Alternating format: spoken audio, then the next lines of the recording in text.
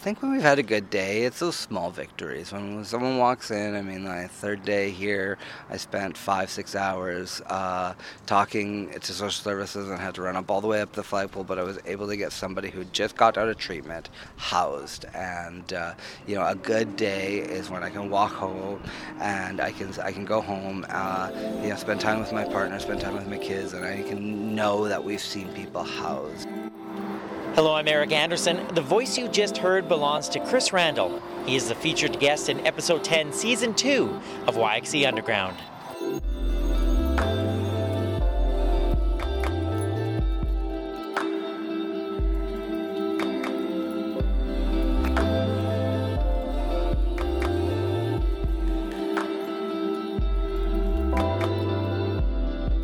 The COVID-19 pandemic has affected all of us here in Saskatoon in so many different ways. For our city's homeless population, the pandemic has made life even more challenging. Services have been reduced, shelters have had to limit their beds. The issue of affordable housing is top of mind for many people in our city, and that's why the work that Chris Randall is doing to help homeless people is so important. We'll meet Chris in this episode of YXE Underground.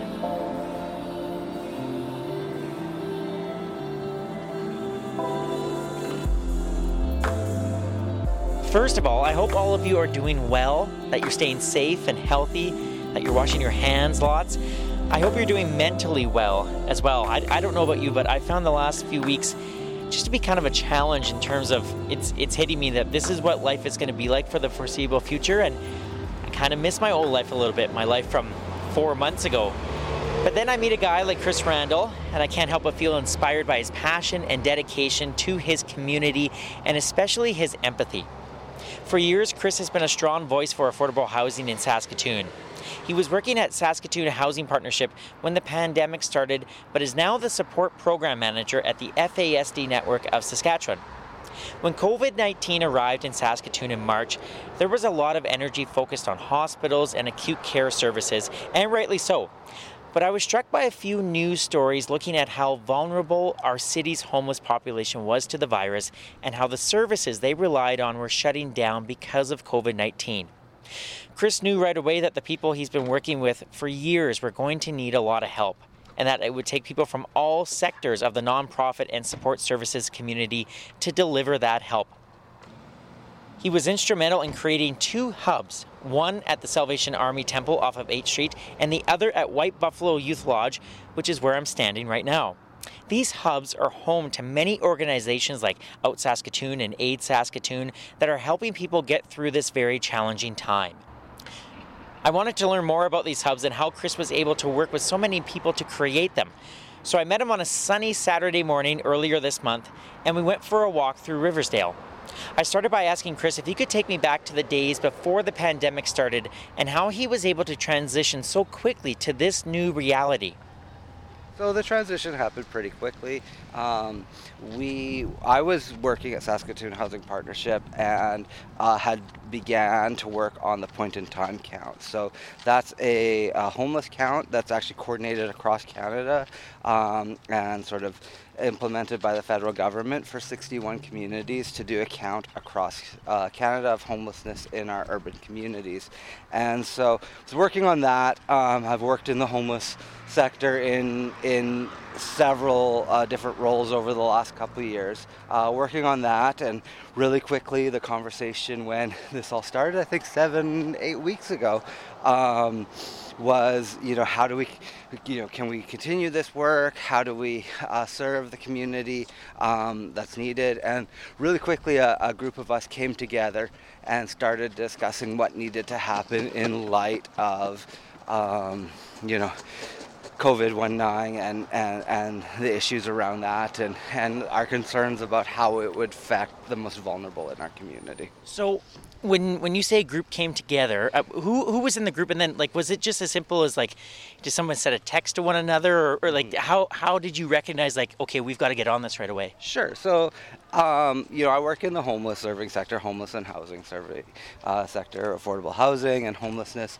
A lot of us are very well connected to each other. A lot of us, are friends with each other and connect, whether we're within the same agency or work in multiple multiple different agencies across the community, and really quickly, we discussed sort of facets of our work and how we can move different things forward. The piece that I was working on with the count actually requires partnership from just about every homeless serving agency in the community. A lot of the agencies that work with people who are homeless or vulnerable to homelessness were on committees as we were working towards organizing this count 2 years ago when we did it. I think we had just over 30 agencies participate, and we had determined that there was 475 individuals in our community who were homeless at that point in time. And so we I think initially it just started with like text messages. Hey, you hear what's going on? You hear about, what is this going to mean? It's not like we have, the knowledge that we have now, where we started to see the shutdowns and, the social distancing. We were starting to hear some of that. I think a big thing for me was, hearing in the news when the Prime Minister got off the plane that one day, I think 8 weeks ago, and announced that he was going into social isolation. I was like, wow, this is a significant thing, because I'd heard a couple things about COVID and the coronavirus, but you never really know how big of a situation things are going to be. And then the NBA lockdown, I remember hearing that on the radio. And so, we're texting friends and we're talking to people, and we're discussing what it's going to mean for the work that we're doing and for the community that we serve. And so as we started to have those conversations, things ratcheted up really quickly in terms of what we're hearing from different levels of government about the need to social isolate and potential lockdowns happening, across, the country and things like that. And so we started to discuss what that would mean for the homeless community and for those who are at risk of homelessness in Saskatoon. And so initially those conversations were very much by text message, and then it became a little bit more coordinated with like an official sort of facilitation. And I definitely don't claim to have led all that, but because I was very much invested in a project that was looking to count homelessness in Saskatoon, and very, very early on realized that just simply could not continue. I offered to step into the role of coordinating the launch of 2 hubs, as it was at that point, one at White Buffalo Youth Lodge, and then one over at the Salvation Army Temple off of 8th Street on Bateman Crescent. And the goal there was, as people needed housing or help with homelessness or help with income assistance, needed advocacy work and all sorts of things like that, that we could have a hub that was open to them. We really quickly learned that social services shut down its main office. They just reopened that about a week ago, so there was about 6 weeks where we were it. If you needed help with housing in our community, if you were homeless on the street, you could go to a shelter, but if you needed help getting income assistance, if you were released from hospital or jail or incarceration or anything like that, or were new to the community, the normal supports that were in place just simply weren't there. And then also to sort of limit the spread of the virus, a lot of the community agencies felt like the most responsible thing was to shut their doors.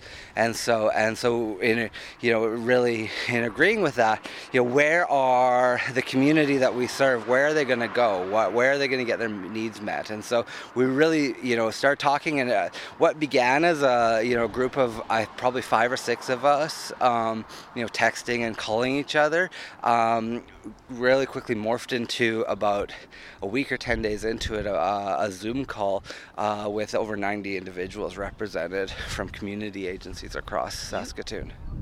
You went from 3 to 4 to 90 Yes. in this. Wow. So like what I'm just thinking, which way should we go? We're going this way?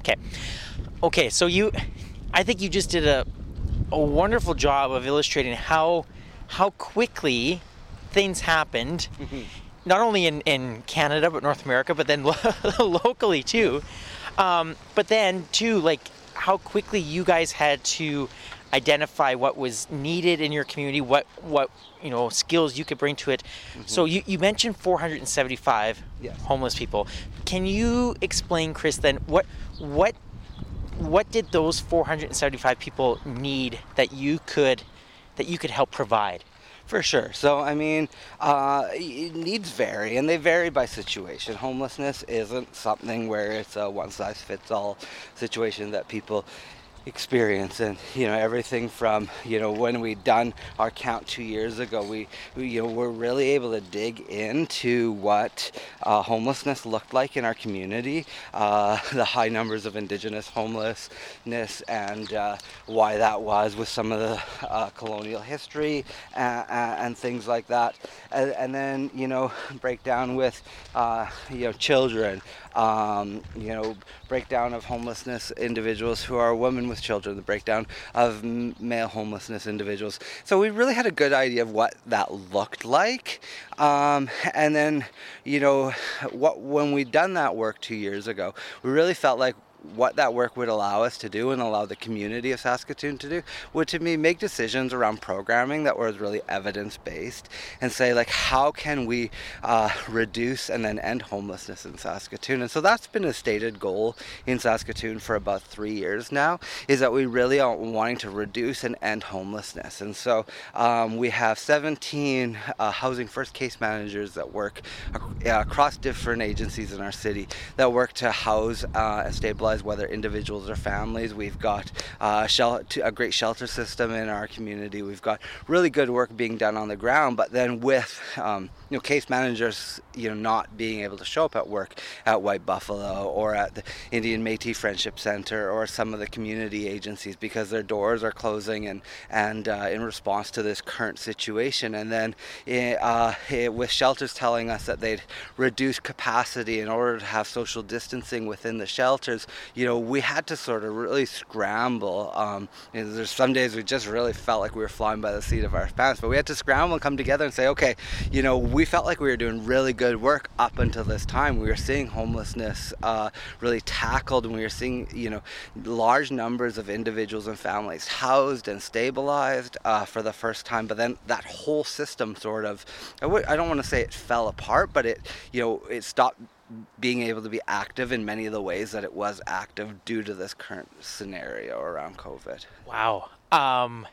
So, like, I'm just picturing one of those days where, you think you're doing it right, and I can empathize because I work at Sherbrooke, we're a long-term care center. Yeah. We, just when we were starting to think, okay, we're starting to get into a groove a little bit, and then a change would happen, and then we've got to make a whole bunch of changes.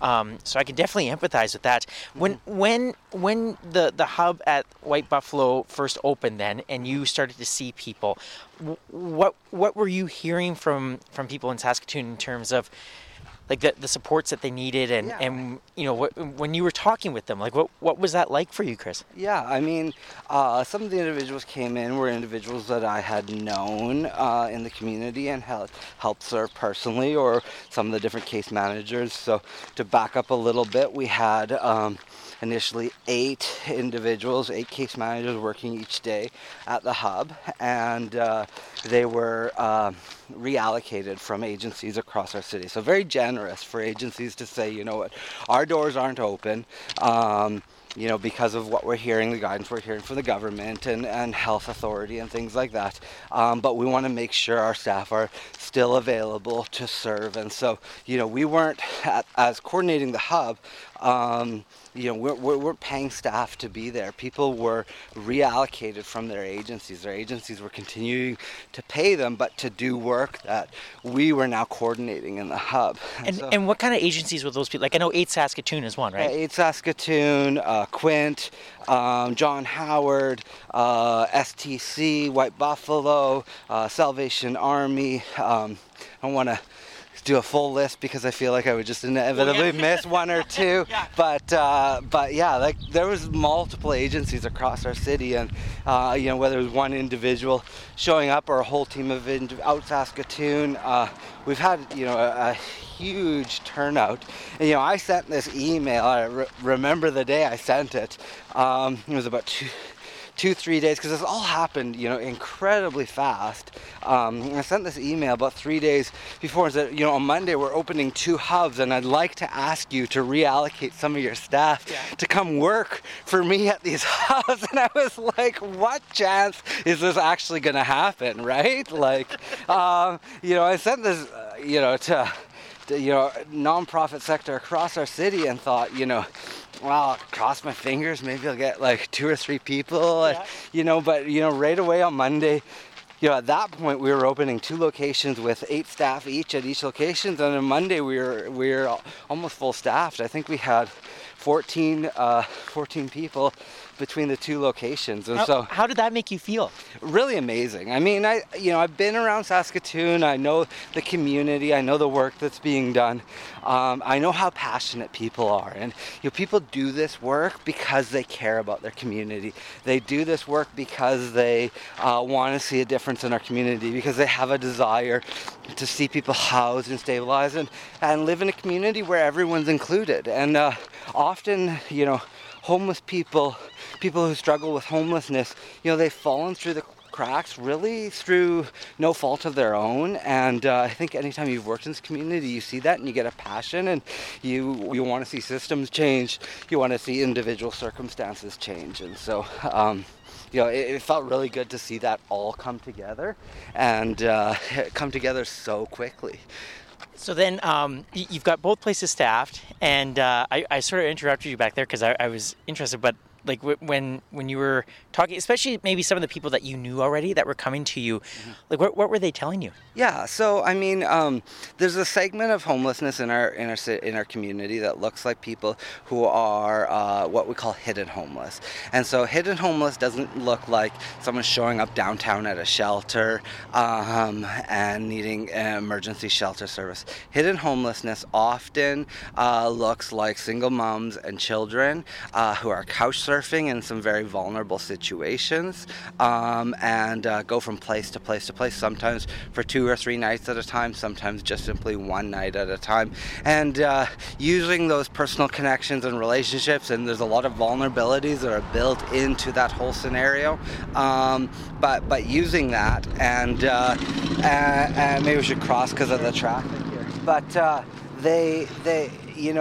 and so what we actually started seeing really quickly was people coming to us saying, I've been staying with friends or cousins or family or an individual that I knew that I was able to make an arrangement with, and now because of the fears around the coronavirus and everything, people are kicked me out. And so they weren't staying there, they weren't housed there anyways, they were couch surfing in those locations, but we were seeing a lot of people trickle out onto the street that, were vulnerably housed, and now because of that, people, where they'd made those arrangements, it just simply couldn't continue. Okay, so you give a really good scenario there where someone has been couch surfing, and then because of fears around COVID-19, they're looking for a place to go. So then they come to you, Chris. They come, and not just you, but other services. Mm-hmm.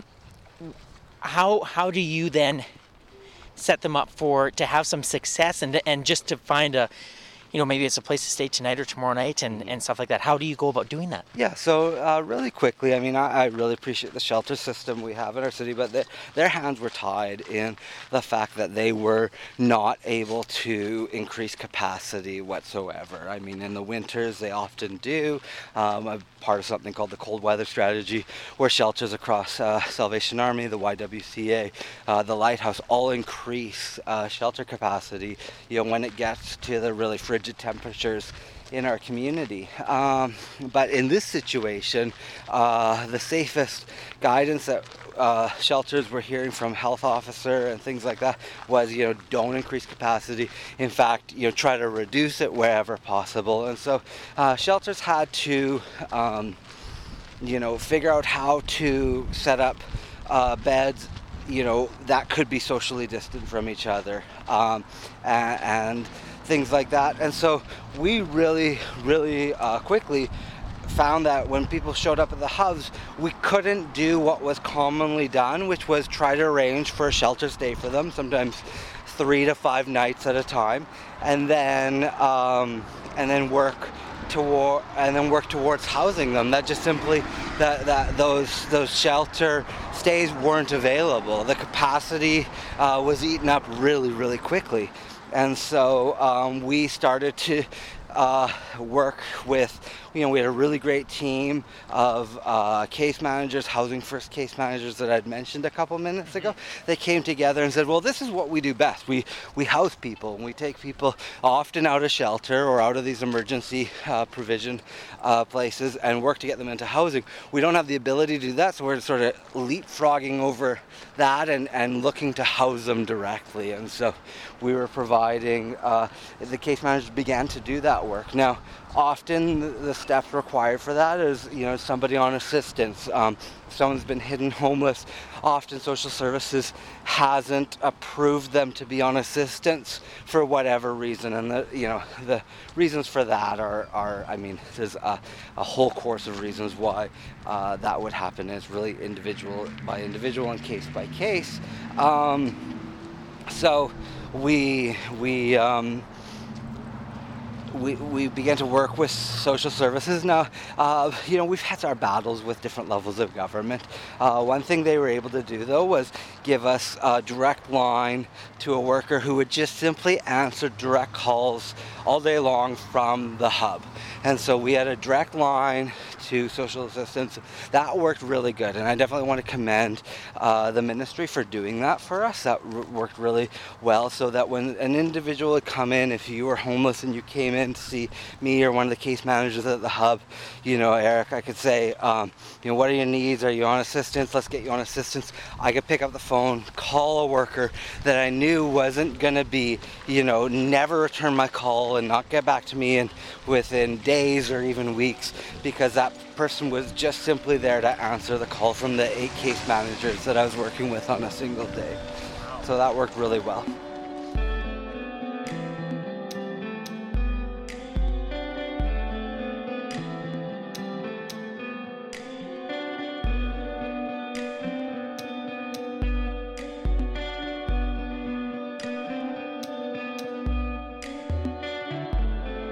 You're listening to episode 10, season 2 of YXE Underground. My name is Eric Anderson. My guest is housing advocate Chris Randall. You can subscribe for free to the podcast on Apple Podcasts or your favorite podcast app. You can also stream this episode on Spotify or on the website at yxeunderground.com. And if you have time, please feel free to leave a review of the podcast. I would greatly appreciate it. You can find YXE Underground on Facebook, Twitter, and Instagram, which is where you'll see some great photos of Chris taken by podcast photographer Janelle Wallace.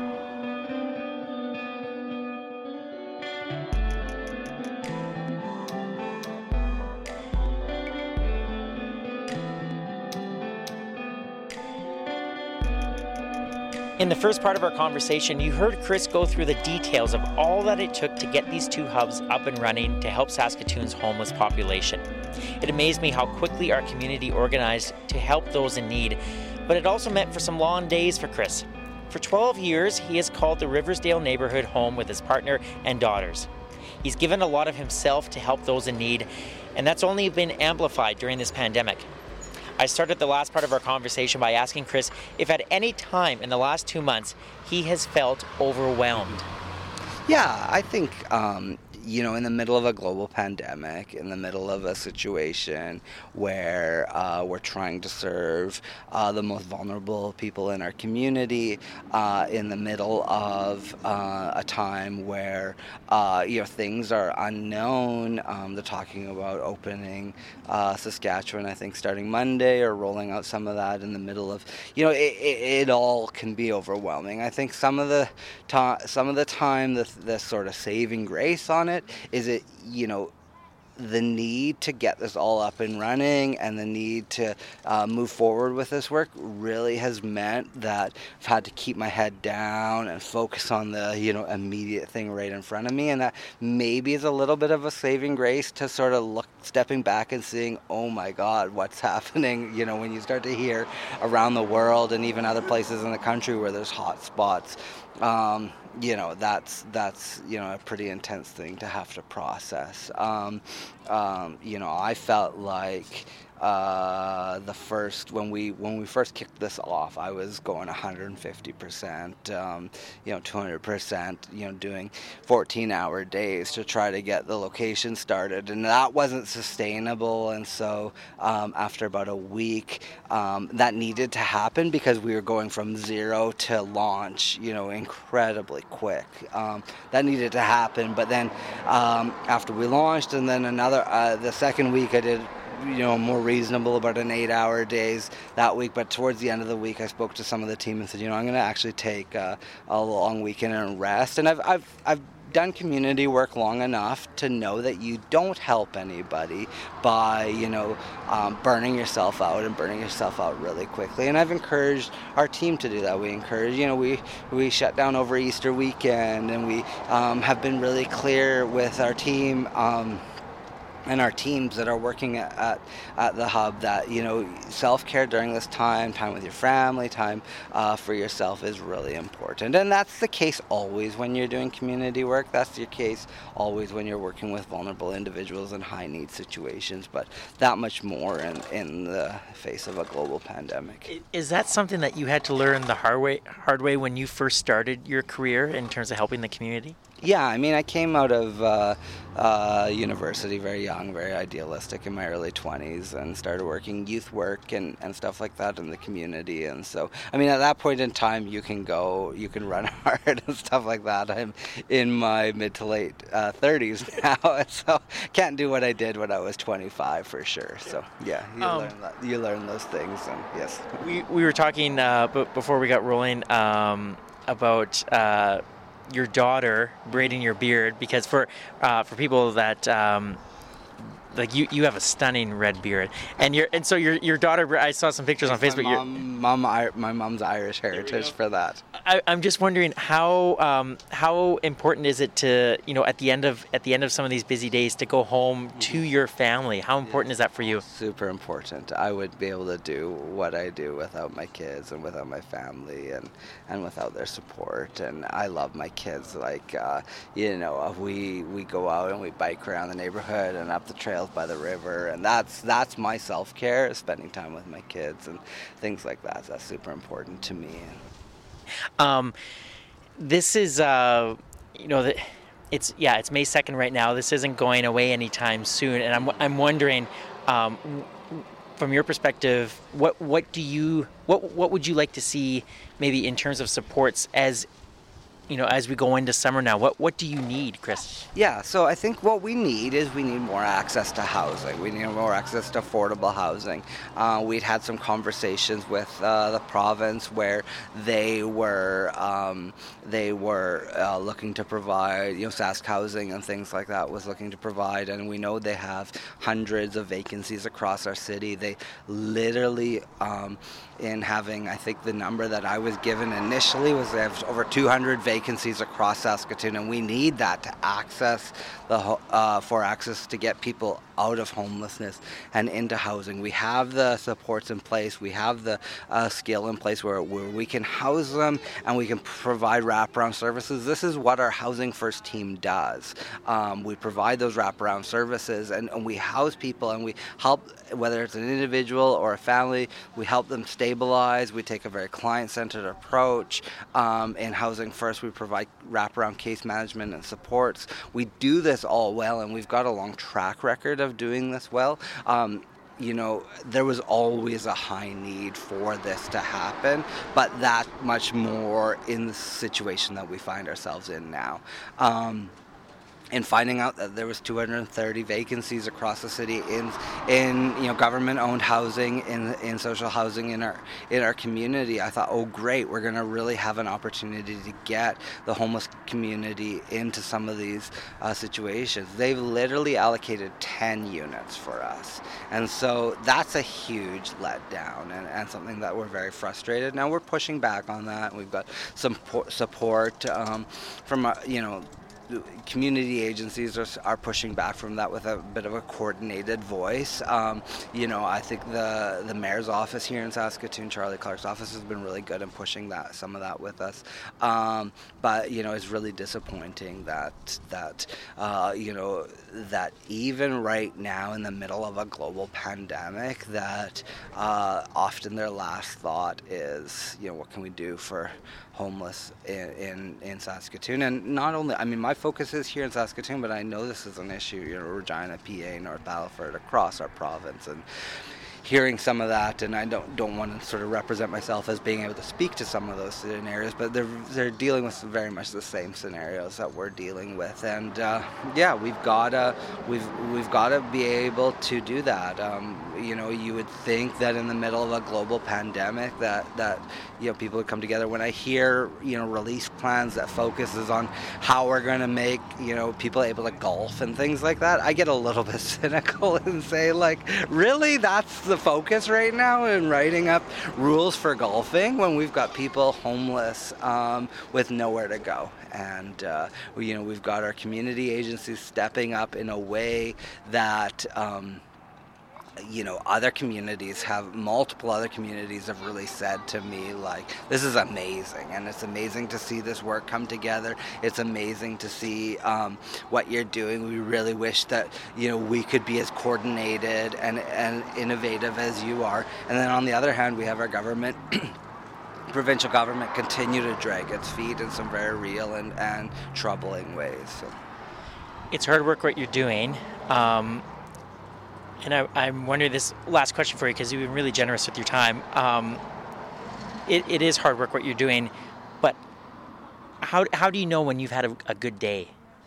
I think when we've had a good day, it's those small victories. When someone walks in, my third day here, I spent 5-6 hours talking to social services and had to run up all the way up the flagpole, but I was able to get somebody who just got out of treatment housed. And a good day is when I can walk home and I can go home, spend time with my partner, spend time with my kids, and I can know that we've seen people housed. And a good day comes down to the individuals, and were we able to help them, were we able to respond to their needs and in an effective way and get them housed and get them stable. And they're just as aware of the situation of the pandemic and the virus and things as you and I are, and have the same fears, but they don't have the same level of support. And I can't imagine, I can't put myself in shoes. I'm too privileged to know what it would be like to hear about the virus but not be able to go home at night to the safety of my own, four walls inside my own house and isolate and things like that. And so a good day for me is helping, seeing, because I'm taking more of a coordinator role right now, but seeing our case managers having the numbers that they're housing, the numbers that they're supporting, the numbers that they're moving forward out of homelessness and into a secure place. Thank you for your time, and thank you for your work. And I know it's not just you; it's a whole army of people. Thank you, Chris, so much, and best of luck with everything. Thanks, Eric. Thanks. It's been great having this conversation. My thanks to Chris Randall for taking the time to appear on the podcast. And if you want to learn more about the work that Chris and his many colleagues are doing, please visit SaskatoonInteragencyResponse.ca.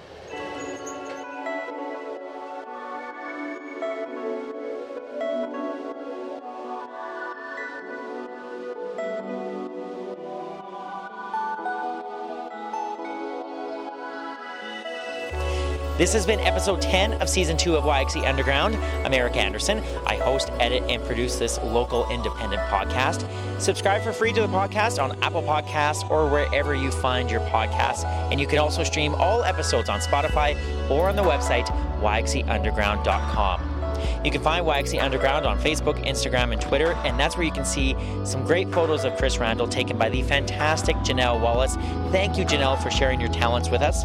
I also want to thank my cousin, Andrew Dixon, for creating all the music that you've heard in this episode, and the good folks at Danger Dynamite here in Saskatoon for maintaining the website. That was a really loud motorcycle. There we go. And before I go, I quickly want to give a shout out to Christy and Kyle at the Hollows Restaurant. And the reason why I'm doing that is the Hollows Restaurant announced a few weeks ago that they are closing their doors. And the Hollows holds a special place in my heart because 5 years ago, my wife and I, we got married in our backyard, and then we had the wedding party at the Hollows. And it was one of the best nights of my life. And Kyle and Christy and the entire Hollows crew made us feel so at home. And we've gotten to know them over these last 5 years, and they're just wonderful people. And I'm really going to miss the Hollows a lot. I still think it's the best food you can find anywhere in Canada, but I'll just miss going there. But I'm really excited to see what Kyle and Christy do next. So if you're listening, Kyle and Christy and the entire Hollows crew, congratulations on just an amazing run, and can't wait to see what you do next. I would like to acknowledge that this interview was done on Treaty 6 territory and the traditional homeland of the Métis. YXE Underground is a production of the Salthammer Production Company. My name is Eric Anderson. Thank you so much for listening, and we'll talk to you soon, Saskatoon.